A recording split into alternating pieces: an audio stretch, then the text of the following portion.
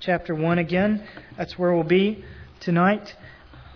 We're going to look particularly at verses 3 through 8 tonight, but we looked at verses 1 and 2 last week, and to get us into the context of the verses we're studying tonight, I'll read beginning in verse 1. So Colossians 1:1.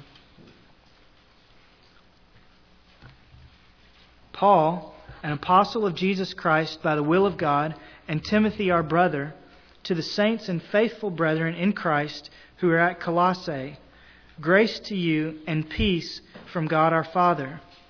We give thanks to God, the Father of our Lord Jesus Christ, praying always for you, since we heard of your faith in Christ Jesus and the love which you have for all the saints, because of the hope laid up for you in heaven, of which you previously heard in the word of truth, the gospel, which has come to you just as in all the world also it is constantly bearing fruit and increasing, even as it has been doing in you also since the day you heard of it and understood the grace of God in truth, just as you learned it from Epaphras, our beloved fellow bondservant, who is a faithful servant of Christ on our behalf, and he also informed us of your love in the Spirit.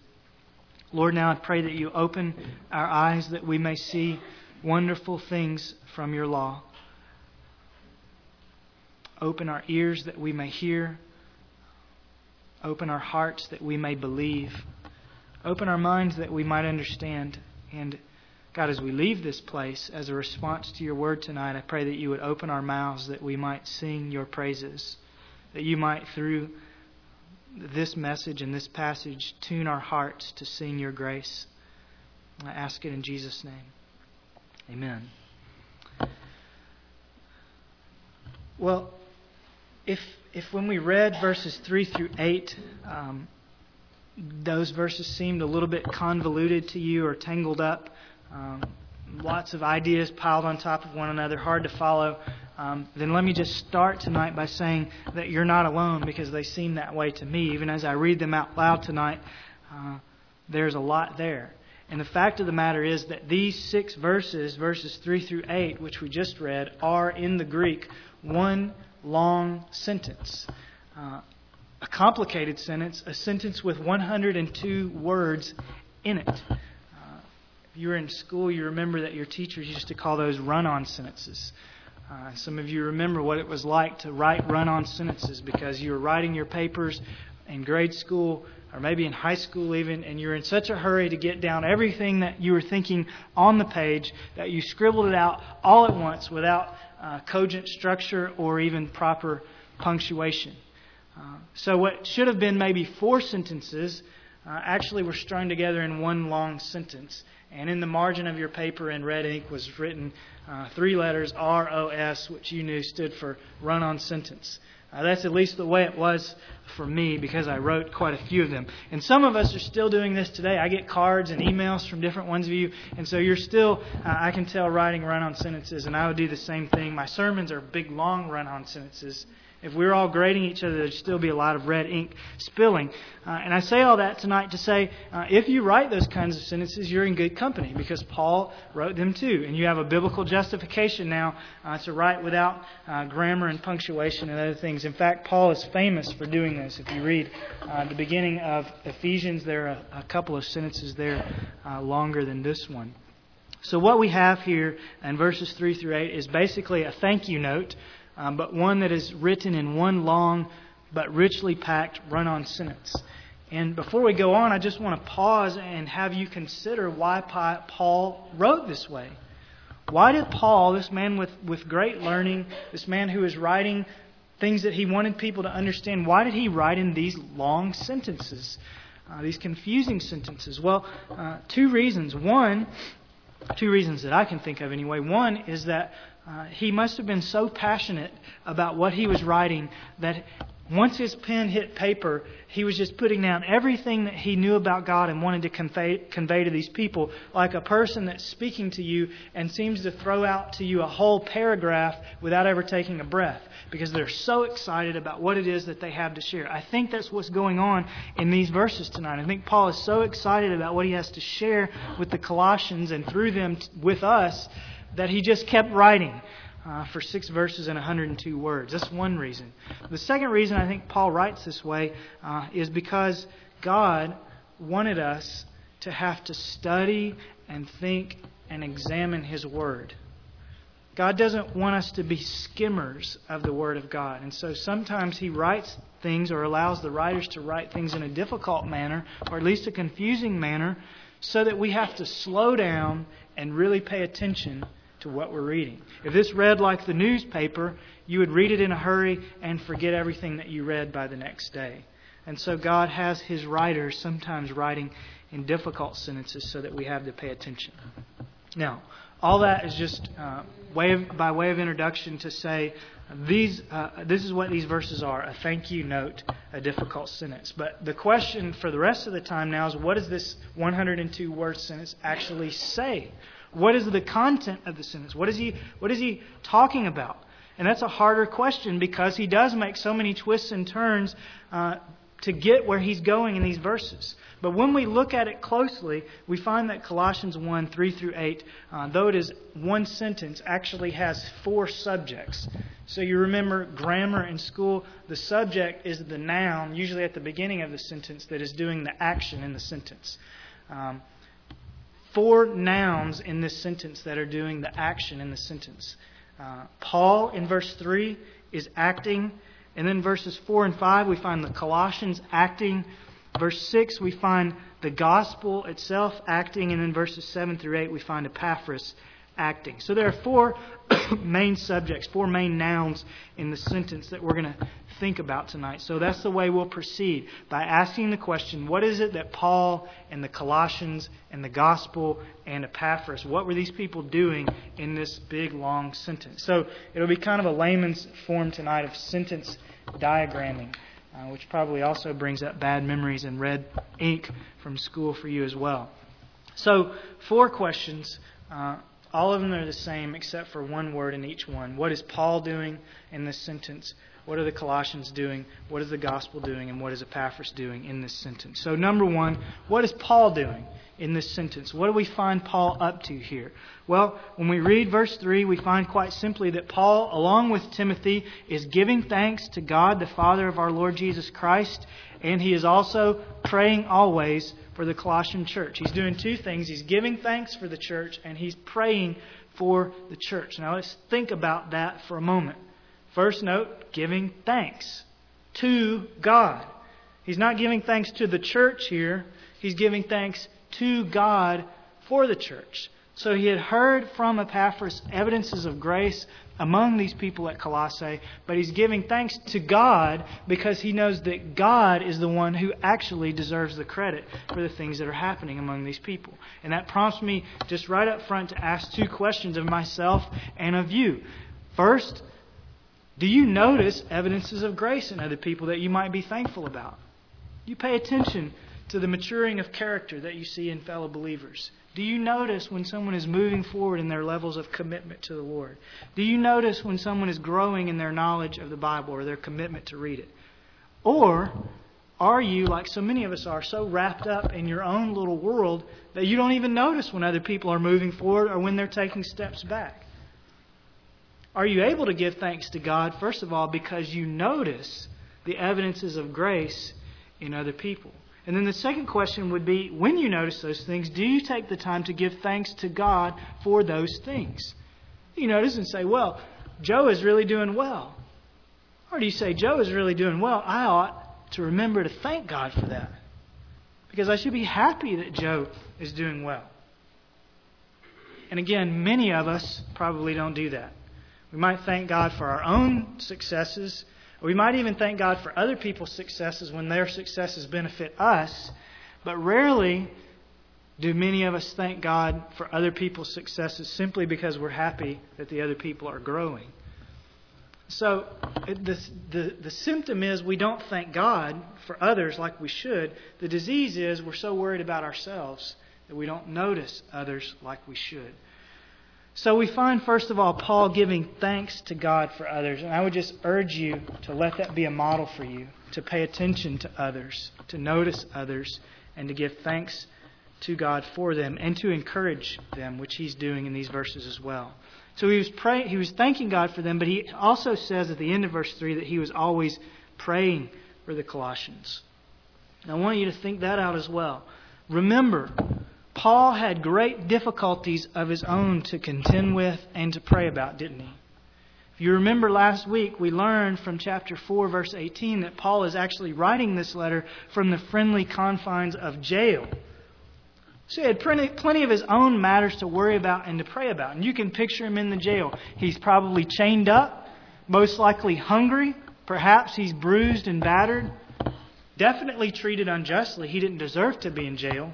Lonely, cold and damp. At one place in another book, he asks for his coat to come because he's cold in the prison. Humiliated. And more than likely feeling a little more useless than he might normally feel. This man who preached all over the known world is now confined to a little bitty cell. All of those things are going on in his life. And there he is in that lonely, cold, dark jail cell, praying for a tiny little country church filled with people whom he'd never met. Isn't that amazing? How many times do you pray for people you've never met? I hope a lot.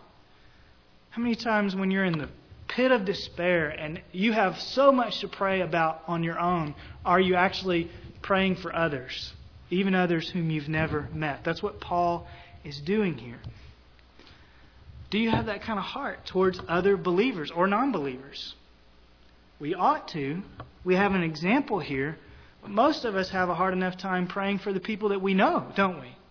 So let's praying for other people. And again, that's because so often we're focused on self. So wrapped up in our own prayer requests, our own problems, our own agendas, our own church, that we fail to see that there's a lot out there to pray about. We don't have time to think about the needs of others when we're always looking at the needs of ourselves, especially those we've never heard of. So if we learn anything from Paul in verse 3, it is a radical orientation away from self and towards other people. His giving thanks for them meant that he wasn't just looking at himself, but he was looking at other people so that he might give thanks for them. And his praying for them meant that he wasn't just looking at himself and at his difficult circumstances, but he was looking away from himself and to other people, even people he's never met. A radical orientation away from self and towards others.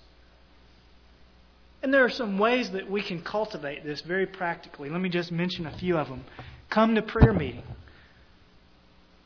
One of the quickest ways to learn how to pray for other people is to come to the one thing in the week where they're listing for you exactly what they want you to pray for. So be consistent with that. And then when you get there, actually listen. Maybe even write those things down so that you can remember how to pray. A second way is real simple. Read the newspaper. If you know what's going on in the world, you can actually pray for the people that live on the other side of the sea. But if you don't even know where they live or what they're doing or what's happening, you're not nearly as likely to pray. Get a copy of Operation World. You're going to pray for missionaries and the cause of missions and the people groups in this world who haven't heard of Christ. You need to know who they are so you can pray for them. Write the missionaries that we have newsletters from on the board and say, put me on your newsletter list so that I can remember to pray for you. Get those newsletters in the mail, read them, and pray. And I'll just give you one other personal note of something that I've started doing the last year, and that is take the church roll. I've put it actually on a spreadsheet on my computer, but you can do it by hand. Take the church roll and beside every person's name, write prayer requests that they've given you lately or things that you just know you need to pray about. It's simple. So we'll use Justin as an example since we talked about his scholarship tonight. On my list next to Justin Herrick's name, it says pray about his college stuff. Going to college, getting the money that he needs, etc. And so I can remember to pray for Justin. Not because I can remember everything that's going on in everyone's life, because I've written it down. That's why. So do those kinds of things. Just take practical ways to focus your attention off of yourself so much and put it on others. Now, number 2. What do we learn from the Colossians? What are the Colossians doing in this sentence? Well, first, we find in verse 4a that they're exercising faith in Christ Jesus. The second half of verse 4, we learn that they're exercising love for all the saints. The first half of verse 5, we find that they're exercising hope in the promise of heaven. And then at the end of the verse, we learn that they had previously heard of the word of truth, the gospel. So 4 actions that the Colossians are said to be doing in this verse, or to have done. Believing, loving, hoping, and hearing. And what I want to do with those is I want us to think about, with the information we have in these verses and the rest of the Scriptures, what order did those things happen in? Let's put hearing, hoping, believing, and loving. Let's put those 4 things in chronological order. And I'm not just doing this for fun or to fill up a little space in the sermon. I hope it will make sense in a moment why I'm doing this. In what order did these things happen? Well, hearing in this verse 5, is past tense, isn't it? You previously heard. So that must be the first thing, because it's the only thing that is listed in the past tense. So first, they heard the gospel. And then if we compare this with Romans 10, we find that faith comes by hearing, and hearing by the Word of God. So we can deduce from that faith or believing must have come second. They heard first, and because they heard, they had faith, which comes by hearing. Faith in Christ, he says, verse 4a. So that leaves us with 2 other things that they did. They first they heard, then they had faith, but then the last 2 things were that they loved all the saints and they had hope in heaven. How do we get those in order? Well, Paul says that they loved all the saints. Pay attention to this. The love which you have for all the saints because of the hope laid up for you in heaven.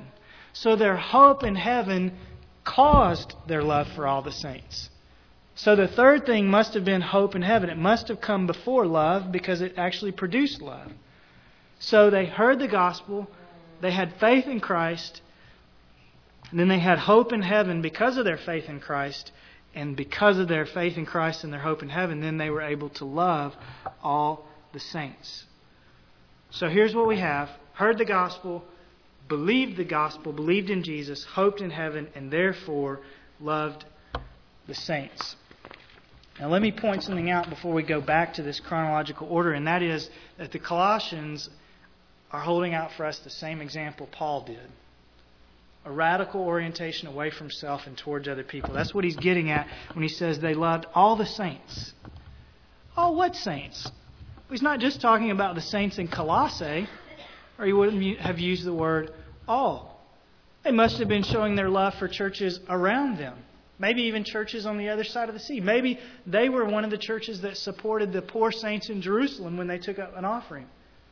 Probably not, but they could have been. Or maybe they were supporting other churches around Asia Minor. But the point is, they were looking away from self and towards others. They were loving all the saints, just like Paul was. And that's what we should want for ourselves. We should want to be like Paul and the Colossians. Now, if we follow our chronological sequence back up the chain, we can discover where that kind of radical orientation away from self and towards others comes from. So let's go backwards now, back up. The Colossians, fourthly, loved all the saints because, thirdly, they had a hope in heaven. Now, let's just pause there for a moment. How does a hope in heaven produce love for all the saints? That's not normally what we hear, is it? Normally we hear people that are heavenly minded are no earthly good. But here he's actually saying their hope in heaven, their focus on heaven actually made them love people that were living on the earth. Here's how it works. They knew that the earth wasn't their home.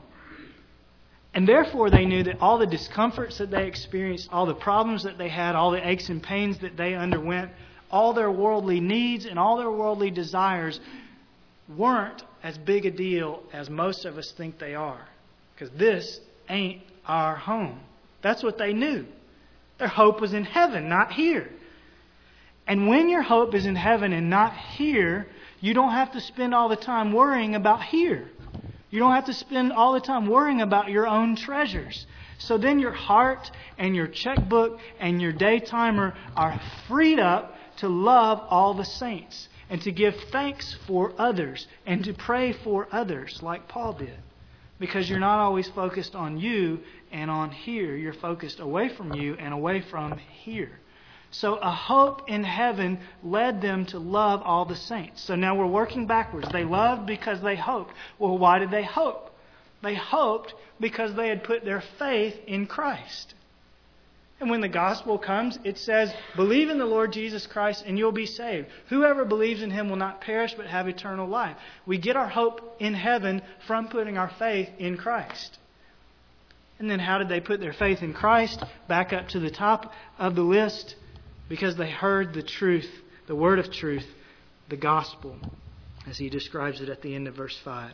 The gospel that promises us the heavenly home.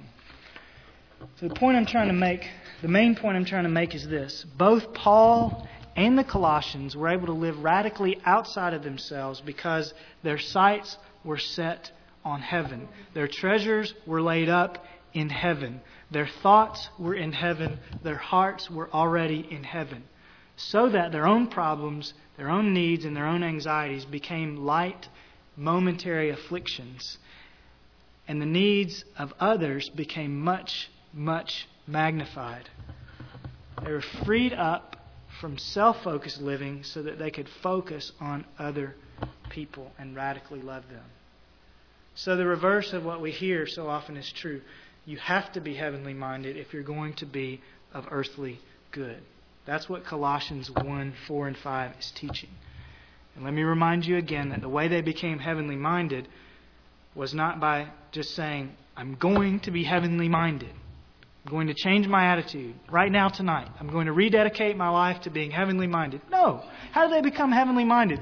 Hearing the word of truth and putting their faith in Christ. That got them to be heavenly minded, and that helped them to be loving other people.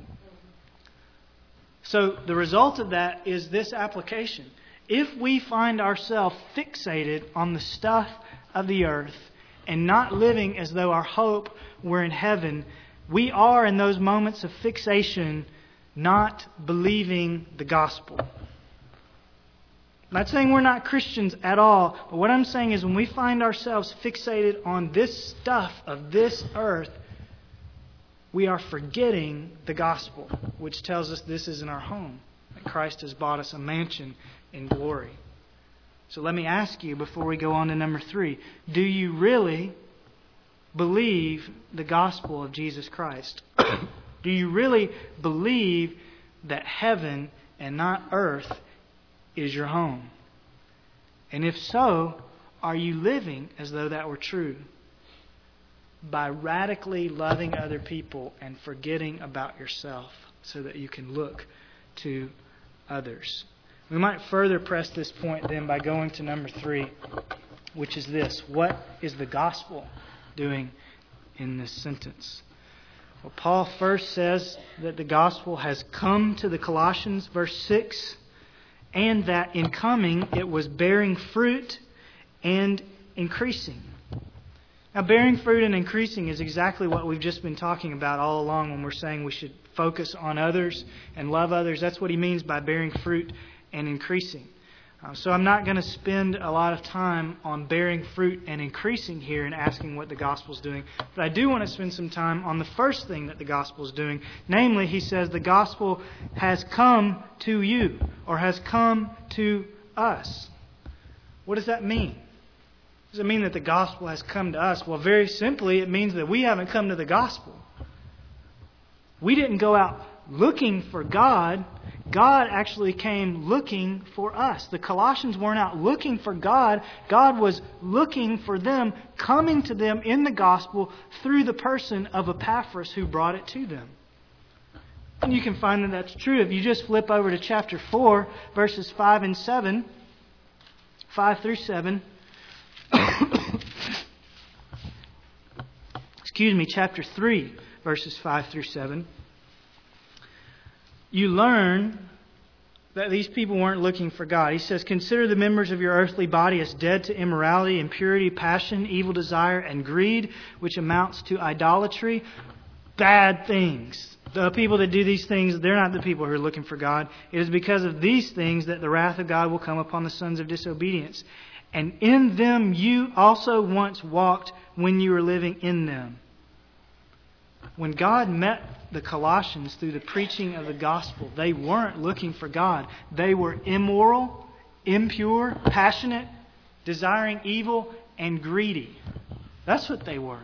So when he says the gospel came to you, what he's saying is in the midst of your wretched condition, your undeserving condition, the condition where you weren't at all looking for God, totally focused on yourself and your desires, the gospel came to you even then, giving you the assurance of heaven, which allows you to love all the saints. The same could be said for any of us who have believed. We did not initially go looking for the gospel. God brought the gospel to us. Some of us through our families, some of us through acquaintances in school, some of us by wandering into a church one day, not knowing why we were wandering in, but knowing that God was compelling us to go. The gospel came to us. Now, what's important about that is this. What I'm not saying tonight is everybody go out and try harder at loving other people, praying for other people, and living radically outside yourself. That's not what I'm saying. I'm not saying try harder at those things. We've just said, when we looked at verses 4 and 5, that it's the gospel that puts a change in our perspective, focuses us on heaven, that allows us to live outside of ourselves. The gospel is what does the work, not us. And now we're saying even that the gospel came to us. We didn't go after the gospel. The gospel is not something that you work hard at to try to find or understand or achieve or live up to. The gospel came to us. The gospel acted upon us before we acted towards God. That means that any loving or any praying or any living outside of ourselves that we do is not a result of our hard work, but it's a result of God's grace to us in the gospel. And even the gospel coming to us was not a result of our hard work. That was grace as well. So the message tonight is not try harder. The message tonight is believe the gospel more fervently, more radically, more assuredly than you ever have before. Only believing the gospel will permanently change the way that you live, not pulling up your bootstraps. What is the gospel? Let me go over it briefly before we go on so that there's no confusion. Here's the gospel in one verse. For God so loved the world that He gave His only begotten Son, that whoever believes in Him shall not perish but have eternal life. 4 things in that verse that make up the gospel. Number 1, God. Number 2, world. Number 3, Son. Number 4, believes. The gospel starts with God, who made us and who owns us and who deserves 100% allegiance. But we are the world. We are worldly. We haven't given God allegiance, have we? Not like He deserves. So we're in deep trouble. But God in His grace sent His Son to live a perfect life on our behalf and to die a perfect death on our behalf and to be risen on our behalf, so that if we would believe in that Son, we would have eternal life. That's the gospel. And what I'm saying to you tonight is that gospel doesn't just get you into heaven. That gospel, focusing you on heaven, changes the way you live on the earth. If we believe the gospel, we will be changed in the way that we live. Now finally, the 4th question. What is Epaphras doing in this sentence? Well, in the very immediate sense of the days in which this were written, Epaphras was with Paul in prison, and he had informed Paul of the love of the Colossian church. You read that in verse 8. He also informed us of your love in the Spirit. So somehow Paul and Epaphras ended up in prison together, and Epaphras said, Paul, let me tell you what's happened in Colossae the last 5, 6, 7 years. Now, the reason why Epaphras is the one who's informing Paul about what's going on in Colossae is because Epaphras was the one who taught them the gospel in the first place, and we learned that in verse 7. You learned it being the gospel which had come to them in verses 5 and 6. You learned it from Epaphras. So Epaphras is said to have done 2 things in this verse. Number 1, he taught the gospel to the Colossians, and number 2, he reported their love back to Paul. And again, we have this connection, don't we, between the preaching and hearing of the gospel and the changed life of the people who believe it. He preached, they loved, he then informed of their love. That's what every good pastor wants to see. He wants to see his people change in their love for others and in their love for God. That's what I want to see. That's why week after week, I'm going back over the simple gospel. Not because I can't think of anything else to talk about. Not because I think that the room is filled with unbelievers and I'm only preaching to unbelievers every Sunday morning. The reason why I go back over and over and over the gospel again and again and again, and I will as long as I'm here, is because the gospel and the gospel alone is the power of God, not only to get us into heaven, but to change the way that we live on the earth. When we believe the gospel, and only when we believe the gospel, will our lives change. And believing the gospel doesn't just happen one time. It happens every moment of every day of your life if you really believe it. So, in the spirit of Epaphras, the pastor at Colossae, who kept teaching them and teaching them and teaching them the gospel, I say one more time tonight, the message is not and never will be try harder. The message is always believe deeper. Trust the blood of Jesus. Lean on the love of Jesus.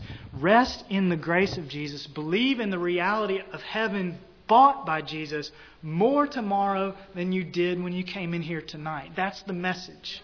Be more assured of the truth of the gospel. That will change the way you live. That will allow you to radically live outside yourself. Let me just give you one more verse as I close. It's from 1 John 4:19. We love because He first loved us. Hear that well. The message is not go out and love. The message is realize that you're loved. We love because He first loved us. Lord, help us believe that. God, not superficially, not just in our heads, but in our hearts, translating to the very nerve endings at the ends of our fingers and toes. Help every beat of our heart say, I know, based on the truth of God's Word and the truth of the cross, that God loves me, that God has forgiven me, that God has a plan for me, that heaven is my home.